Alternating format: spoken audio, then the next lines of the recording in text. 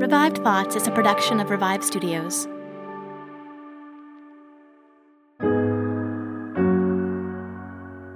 This is Troy and Joel, and you're listening to Revive Thoughts.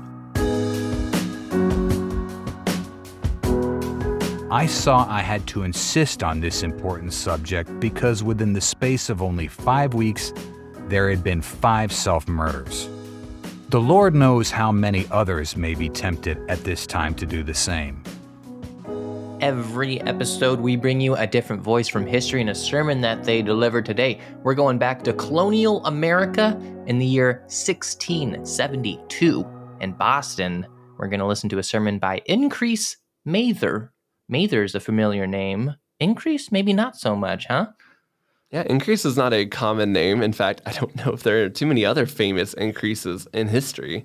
Spelled just like how you think it's spelled. Yeah, like the word increase. Actually, and this is not even in the comments, but I read that his mom had basically kind of a nice thought about it. Like, I hope his name will increase the name of God and the country or something to that effect. And that's why she named him Increase. That's a sweet. That's kind of cool. I kind of like a nice name for him. Now, Joel, I was going to tell you, we have a YouTube comment. We don't normally read these, but we try to encourage you. If you are a listener, shout us out on Twitter, shout us out on YouTube, shout us out on wherever you're kind of at. Leave us an Apple Podcast review. So I want to read this YouTube comment that came in this week, which says, I just discovered this podcast last week and I love it. To hear these sermons is inspiring, and especially to hear from men I have never known is equally good. I also benefit greatly from the church history insights that you provide with each episode. I have told my son, husband, and father about this show and encouraged them to also seek it out. Thank you for the time and effort you have put into these podcasts. Thank you for leaving the comment on our show. We really appreciate any kind of feedback that can help people. So if you're out there, you're wondering, should I say something? Please do. Other people will see it, and it will help to grow the podcast and the whole network. And so we're very appreciative when people leave things like that for us. Now, this episode was not easy to create. I want to be upfront and very disclaimer this episode. This sermon by Increase Mather, Do Yourself No Harm, is a sermon on the topic of suicide. And you may have strong feelings. You may have reasons that this might not be a great episode for you to listen to. I want to encourage you that if you need to step away, this is not a good episode for you. Don't let that discolor you. There's nothing wrong with that. No one's going to, think less of you for hitting the pause button and moving on. That's okay. In this episode, we also want to leave the disclaimer that we're not going to tell you that we agree with everything Increase Mather maybe says in this sermon exactly as he says it. He wrote this and preached this sermon 400 years ago. And yet, I think the sermon is so important. In all my time of working on Revived Thoughts, this is the first sermon I have found on this subject. And when I found it, I realized I really don't see this subject talked about very often in church. Maybe you can think of times your pastor has preached on it or made it an important part of their message, but I can't think of too many times that I've been in a church where this topic even really comes up for more than maybe just a line or two here and there. Increase Mather is coming right at it and saying, here are my thoughts. You may not agree with him. You may not agree with that approach, but he is talking about it. And I think a lot of people do not talk about it at all. And yet the church has thoughts, has answers, and there are probably people, you may not know that, but there might be some people in your life who are struggling with this. And I think the church needs to be the place where we go to for answers. I think oftentimes we're afraid to approach this subject because we're worried that we'll say something wrong. And so out of a fear of not offending somebody or stepping on someone's toes or hurting someone who's lost a loved one to suicide or, in some way doing it the wrong way, we just choose not to talk about it at all. And I don't think that is the best approach. I think as the church, it's good to talk about these really hard subjects. And so when we find a sermon like this, know that we're not saying we completely endorse every aspect of it. But on the flip side, we're also saying we should try to talk about this. And it should be something that the church has answers to. Yeah, I think that's a pretty good disclaimer. And I also think it's important to kind of keep in context that Increase Mather is preaching this to a congregation during a sermon. It's not a one-on-one conversation. I feel like if you're talking to someone one-on-one, it would be a very different approach and you would take a very different tact than you would if you're speaking to a larger group more broadly in a lecture type setting. That being said, I still don't think Troy and I would, again, maybe take the same approach that Increase Mather is doing in this sermon. But I think his point that Troy's point of the fact that it is something that we need to talk about and be open with, make sure is not ignored in the church, is an important one.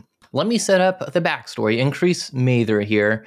And Mather might sound familiar to you. That's probably because of his brother, Cotton Mather, who got his name down in history with his involvement with the Salem witch trials. That's where Cotton Mather, he's probably most famously known for around the Salem witch trials. I reckon he would probably still be remembered as a great speaker, even if he was not involved with the Salem witch trials as well. He has a pretty good list of sermons and his involvement with early colonial America. And I actually think in some ways he would be even more famous and we would appreciate him a lot more today. I think the Salem witch trials is such a black eye on him. We miss out on a lot of really good stuff about them. Yeah, interesting to think about. 1639 is when Increase Mather was born. And these are early Puritans, right? They came from New England to the new country of these colonial Americas as Puritans for religious freedom, religious expression. They wanted to come and practice their faith here.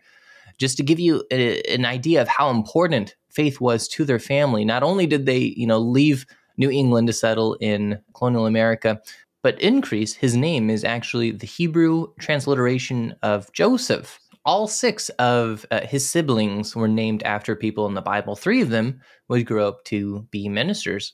He graduated from Harvard when he was 17 years old. However, when he graduated, he gave this speech at his graduation of how he thought Aristotle was wrong about a lot of his stuff, and it got him in trouble. It almost cost him his degree. So it was apparent very early on that he was passionate about the things, even if he was maybe confused about some of the stuff. On his 18th birthday, he preached his first sermon. And afterwards, he went to Ireland to study at a different school there. And at this school, he graduated with his master's. And during the graduation, he refused to wear a cap and gown because he thought it was a form of pride to dress that way. Again, interesting thoughts. It actually impressed the faculty, and the faculty actually seems to have given him more respect because of it. Or at least they respect him for holding to his personal convictions, that type of thing. He stayed in Europe for a few years, but when Cromwell was replaced by Charles II, he returned to the colonies, fearing he'd be in trouble. He became a political and spiritual leader in the new colonies. Now, the colonies were small, but by the year 1700, there were about 260,000 people living there. So it's becoming a larger group of people, and Increase is seen as this very influential figure during this time as the country is starting to spread out. During a war between the Native Americans and English that happened, called King Philip's War, Increase wrote one of the best eyewitness accounts we have. He mentioned when New England soldiers would get defeated, he kind of talked about the tactics they used. He even mentioned the kind of brutal stuff like when they killed children and women and wouldn't take prisoners. He puts all this in there, which gives us a lot of information about this war. But kind of an example of who he is and showing you the way he views the world. He also saw this whole war as New England's own fault. You may be saying, oh, did New England backstab the Native Americans? Did they steal a treaty? No, nothing like that.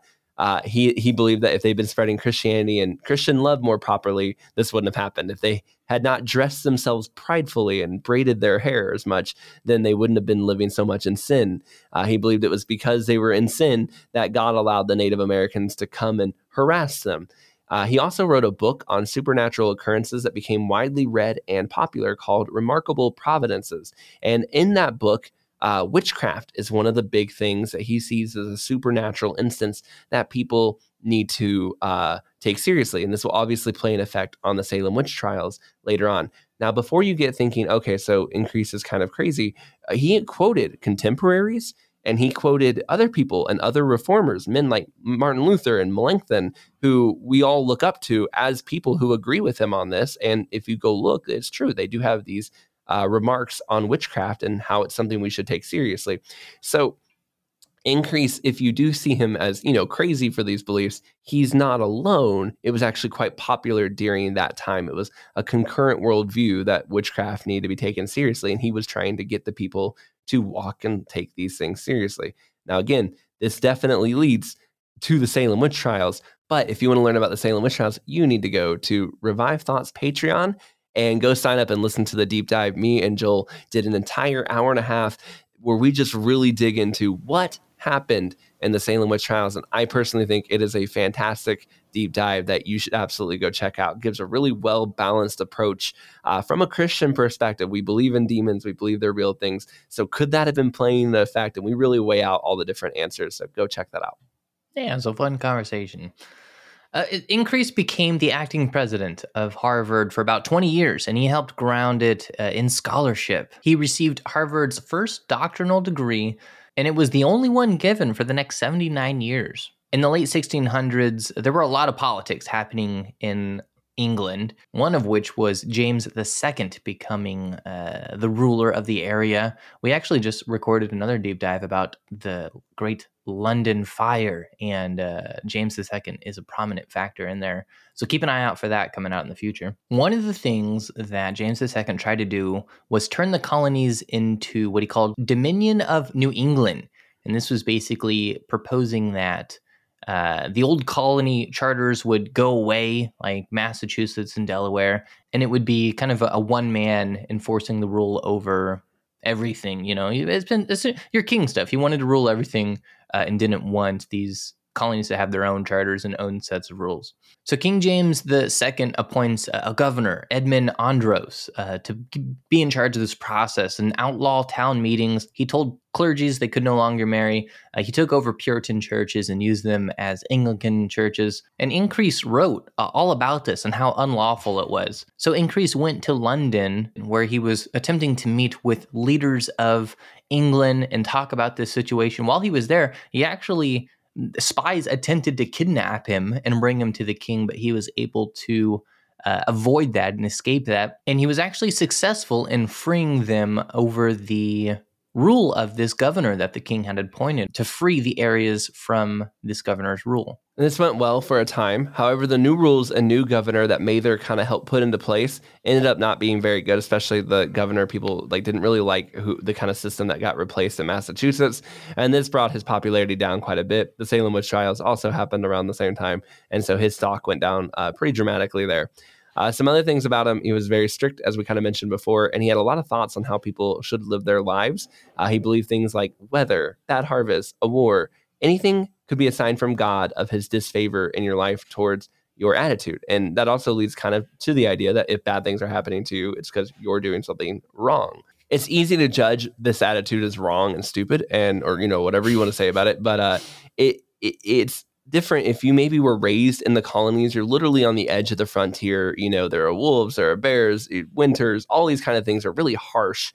And you're being raised by very sincere Christians, and they move there because of their faith.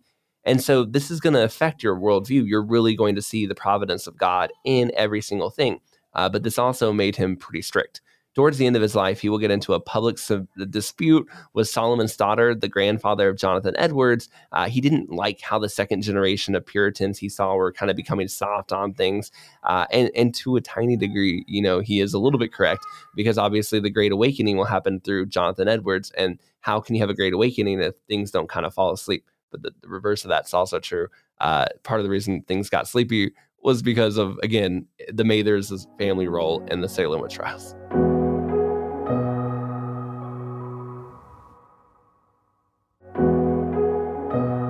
So this sermon, as we mentioned, is on the subject of suicide. It was a sermon that was found in his notebook, and it was published about 40 years after his death. He had written in his notebook that he thought often about preaching on this subject, but before he did so, he wanted to make sure he got the words just right. Early in his preaching career, he saw several in his congregation take their own life. And ever since then, he'd wanted to say something on the subject. He wanted to preach a sermon on it. And one day he was thinking about this again.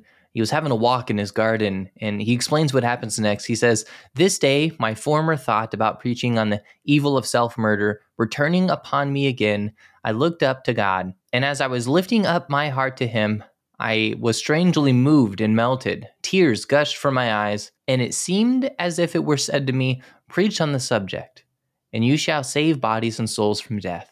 After he preached that sermon on a Sunday, he later found out that a man had gone to church that day with the very plan to take his own life that evening. But after hearing the sermon, he changed his plans to not do so. So in the very first instance of that sermon being preached, God used it to save this man from taking his own life. And who knows, maybe 400 years later, God can use it in another person's life.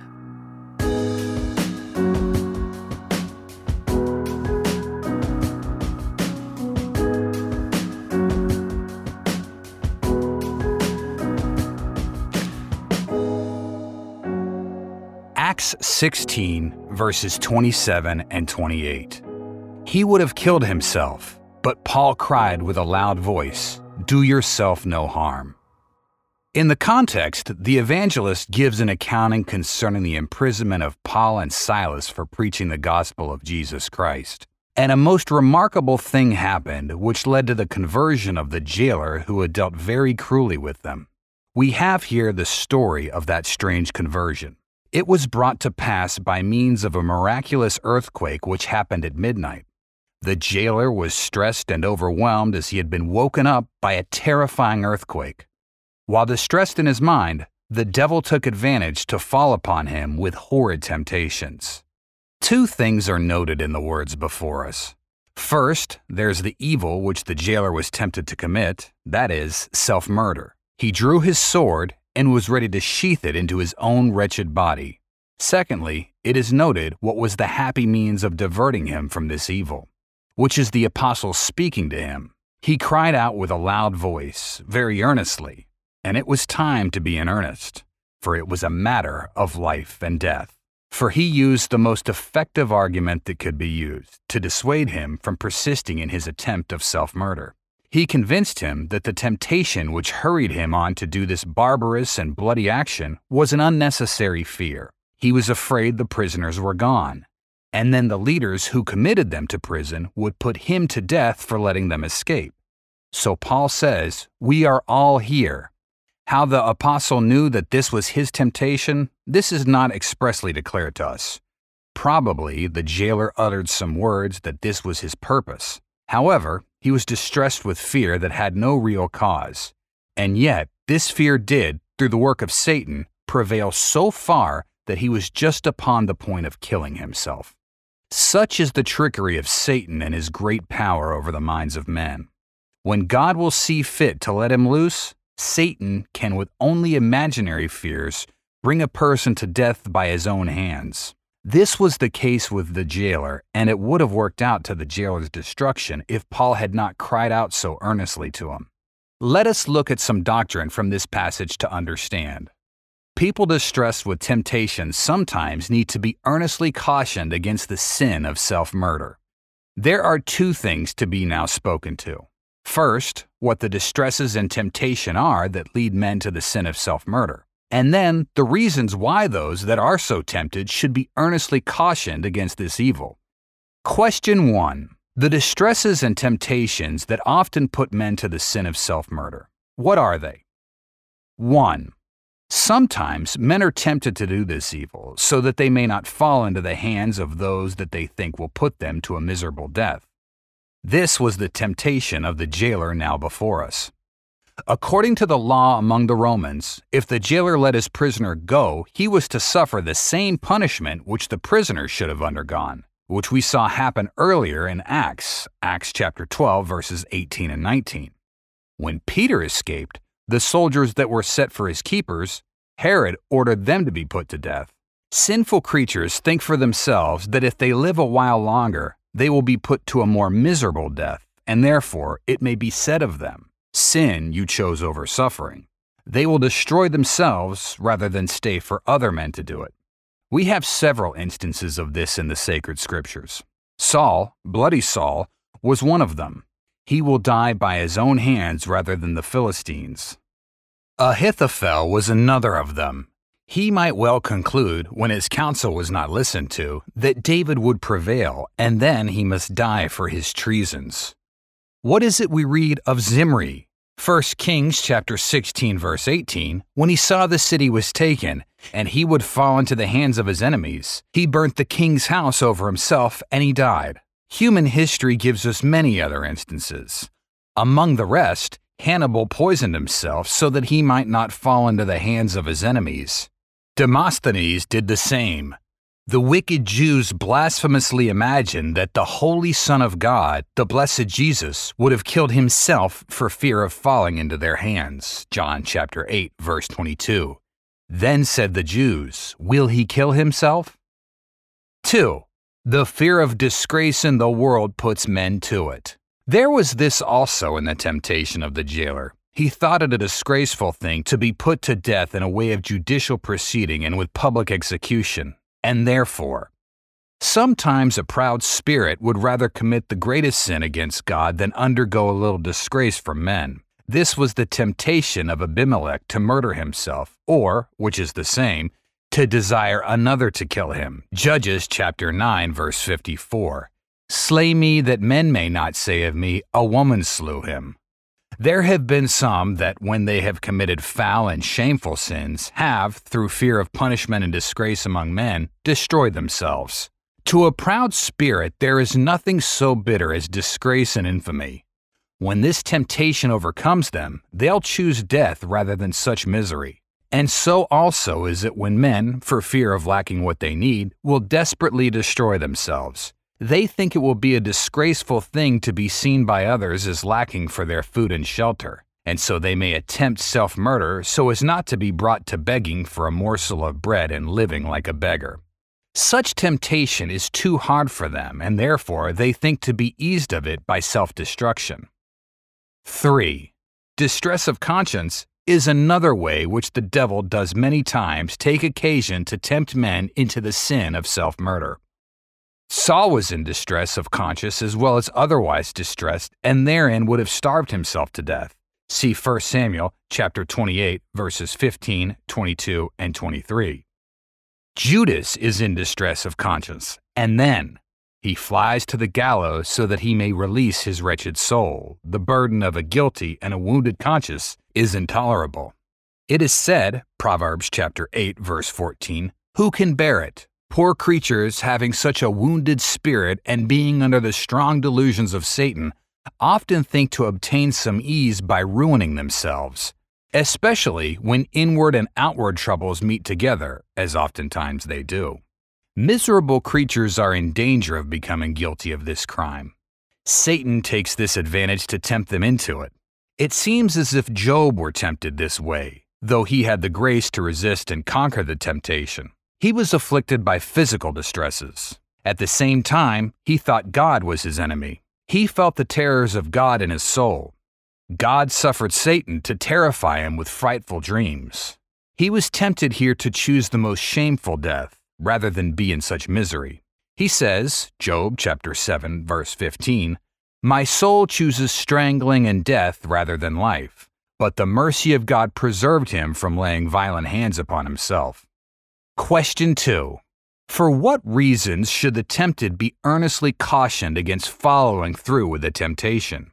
1. With temptations to self-murder, Satan is in them.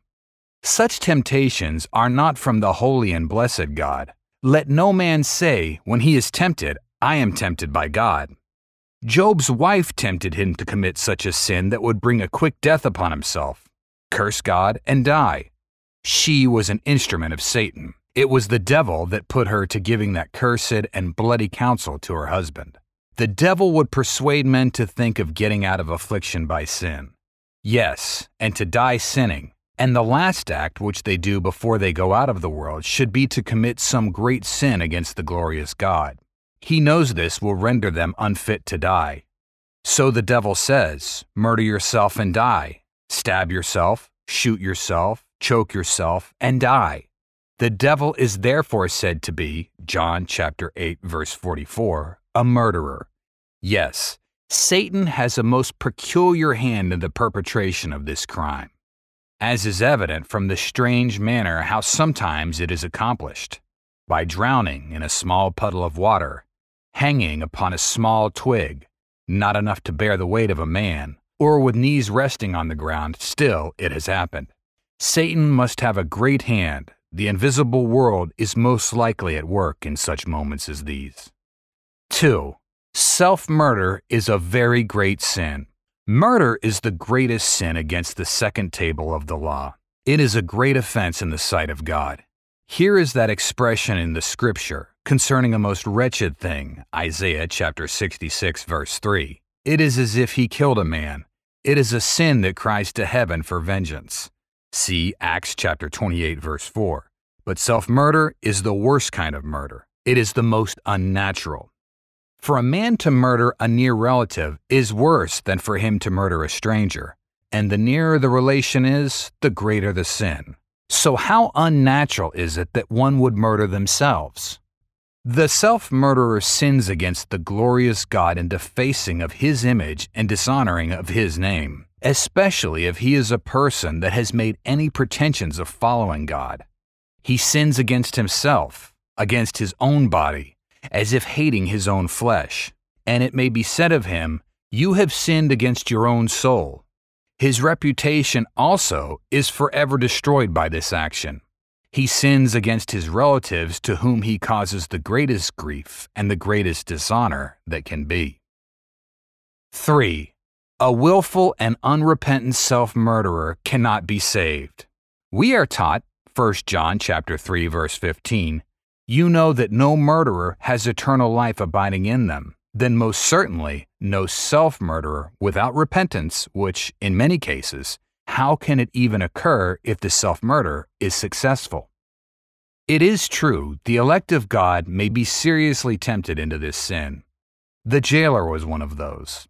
Yes, many of the elect have been tempted, perhaps in the pangs of the new birth, or at their first conversion into God, and some have been tempted even long after their conversion.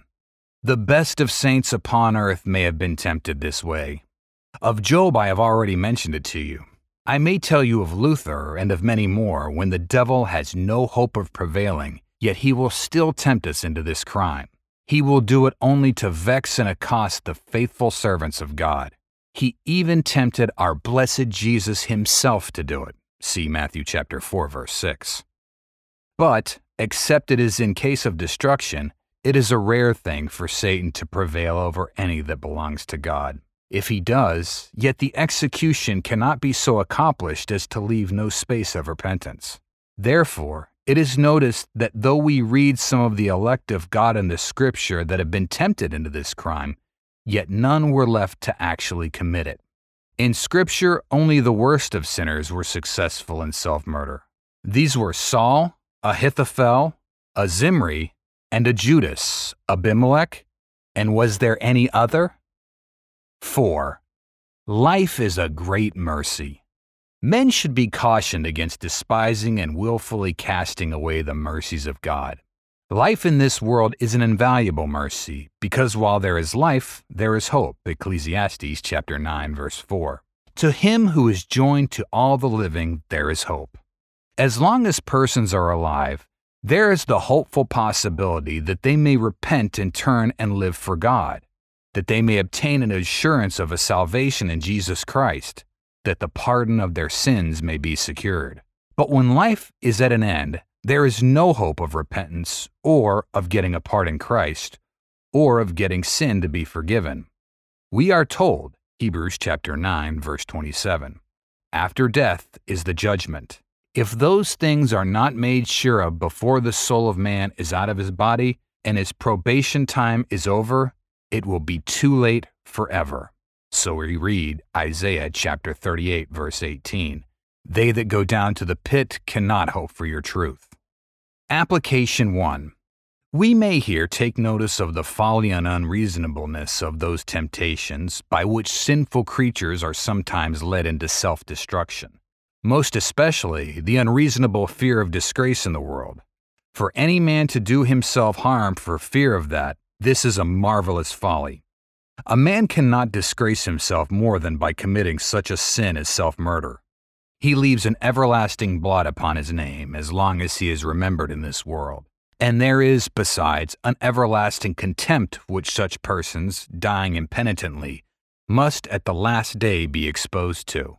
When besides all their other sins are found out, there will be this added against them too, that they were guilty of the most unnatural wickedness in the world.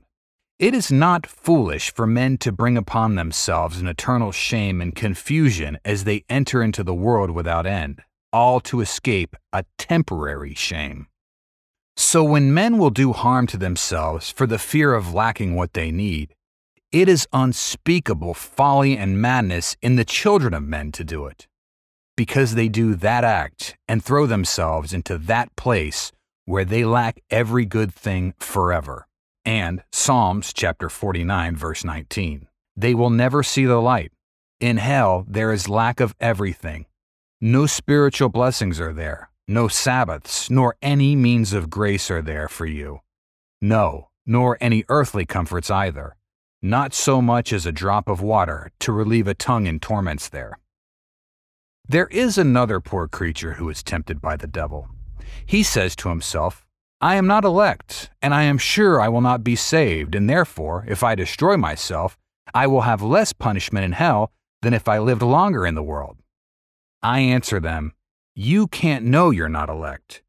It is not God, but Satan who tells you that you are not elect. You are not sure that you will not be saved. The Lord says no such thing to you, but says, Isaiah chapter 45, verse 22, Look to me, all the ends of the earth, and you will be saved. Whatever may happen to you, do yourself no harm. If you are really worried about hell, then better turn to Christ and be saved forever. For it is a lie that your damnation will be the less if you destroy yourself. For damnation and punishment in hell will be greater and the deeper according to the aggravations of the sins which have brought the sinner there. Now self-murder is a sin so heinous and aggravated that if you die unrepentantly under the guilt of it, your damnation will doubtless be greater for it. It may be said, I will repent and pray for the pardon of my sin before I do it. I answer, what a delusion of Satan you are under. I have read indeed of a philosopher who called upon his gods and so threw himself into the fire to his own destruction. But do you think that God will hear such a prayer? No. Psalms chapter 66, verse 18. If I regard iniquity in my heart, the Lord will not hear me. If you come before God with murderous plans in your heart, God will not accept your prayers. He says, Isaiah chapter 1, verse 15, When you make many prayers, I will not hear you. Your hands are full of blood. Nor can this be called true repentance. For a man to confess a sin and be resolved still upon the commission of it? No, it is he who confesses and forsakes his sin that will find mercy. Application 2. Here it is evil to speak favorably either of self-murder or of those who have self-murdered. There have been those who have attempted to justify self-murder in some cases. Pagan philosophers taught that it was lawful for persons to murder themselves, that they might save their reputation or prevent falling into the hands of their enemies. In what we call the second book of the Maccabees, we find celebrated an action of one Rhesus, for which the Jews lift him up as a martyr.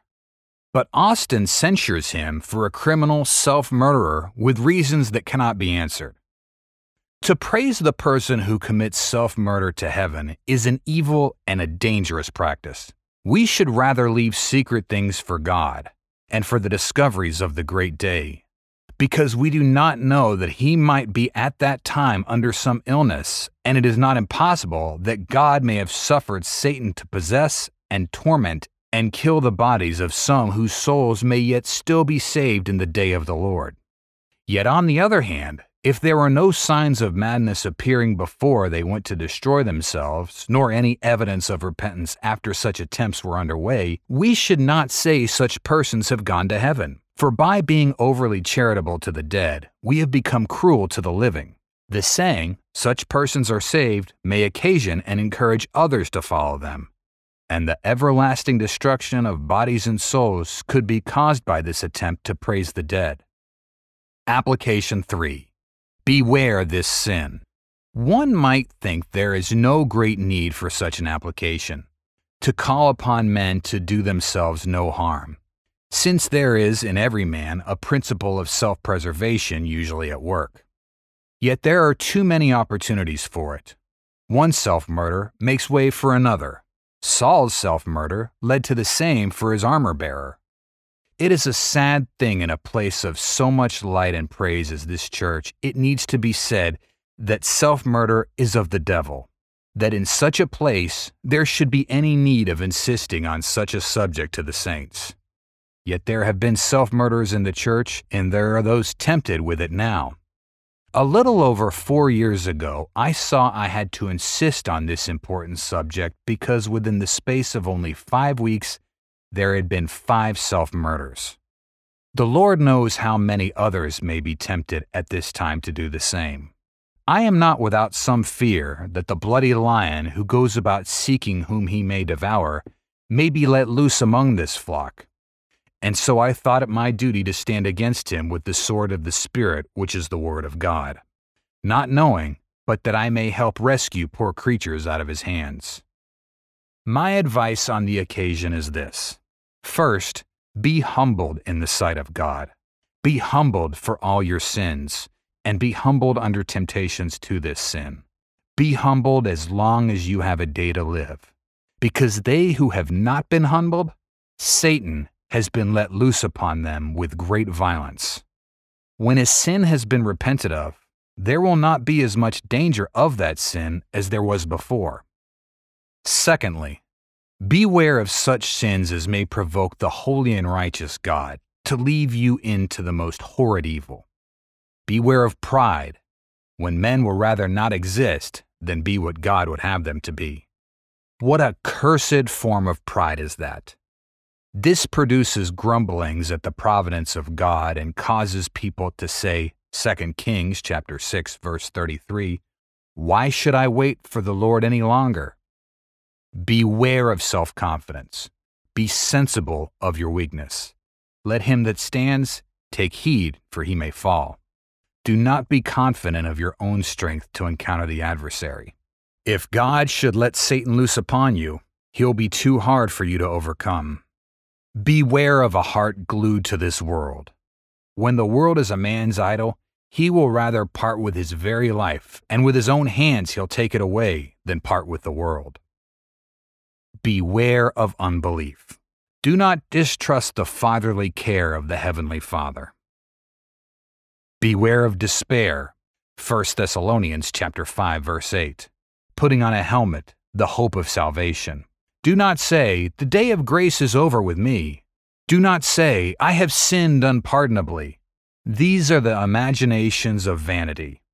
Beware of the more hideous crimes and sins, those which are in a special manner of God-provoking evils. The sins against nature are some of these. Some have been guilty of such sins in secret and have not repented of them. Those who fell to dark and evil sins were then tempted to sin even further against nature by committing self-murder. There are other atrocious crimes where the sin of self-murder has been the consequence. Judas and Pilate are two fearful examples of it. Finally, beware of backsliding from God and from good beginnings in the faith. Remember that word, Hosea chapter 8, verse 3. He cast off the thing that is good, the enemy will pursue him. Some have left off prayer in their families and have left off their attendance of theological training and left off godly exercises which they used to do. Therefore, the enemy of their souls is let loose upon them and he tempts them to self-destruction. Thirdly, resist the tempter. It is the counsel, James chapter 4, verse 7. Resist the devil, and he will flee from you. How do you resist him? Do it by crying to God. If the avenger pursues you, fly to Christ as the city of refuge. Resist the devil. The next words are, draw near to God. But then, employ the word of God for the resisting of the temptation. It was Luther's method. Yes, our Jesus has given us a pattern of it. It is written. Do one thing more. Confess the temptations of the devil. Make a confession, not foolishly into all the world, but to some faithful minister or to some other able Christian. One that cut his own throat a while ago, said before his death, "Oh, that I had told someone how I was tempted. If I had, I believe I should never have come to this." Fourth, above all, a true faith is to be worked after. By faith, embrace an offered Savior. This will keep you from the destroyer, being by faith safe in the hands of your Savior. The devil will not pluck you out of those hands. It is directed, Ephesians chapter 6, verse 16. Above all, take the shield of faith, which you will be able to quench all the fiery darts of the wicked one, as by faith we obtain a victory over the world. 1 John chapter 5, verse 4. So we obtain a victory over Satan too. He has not such a power over a true believer as he has over others. Act faithfully on the victory of your Savior over Satan, hoping and looking for a share in that.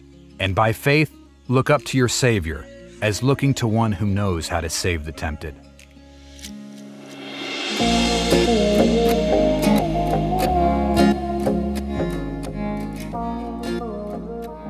I don't really have a whole lot to add to what Increase said here in the sermon itself, but I will say, as someone who works with students and with people who are a little bit younger, this is a subject that I do get asked about quite a bit, actually. You would be surprised how many times people ask, what is it that we are supposed to think of this subject of, self-murder, as Increase Mather put it, suicide is how we say it today, but what do we think of taking one's own life?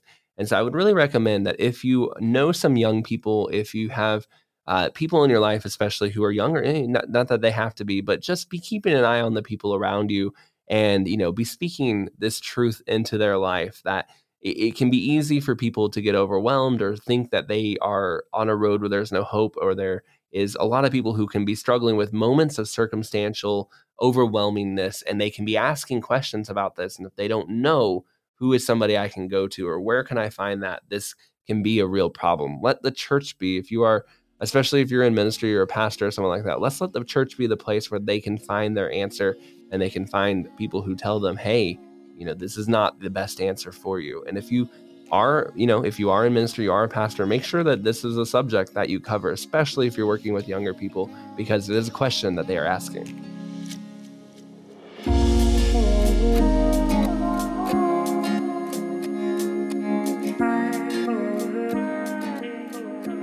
Thank you for listening to today's episode of Revived Thoughts. Today's sermon was narrated by John Rayner.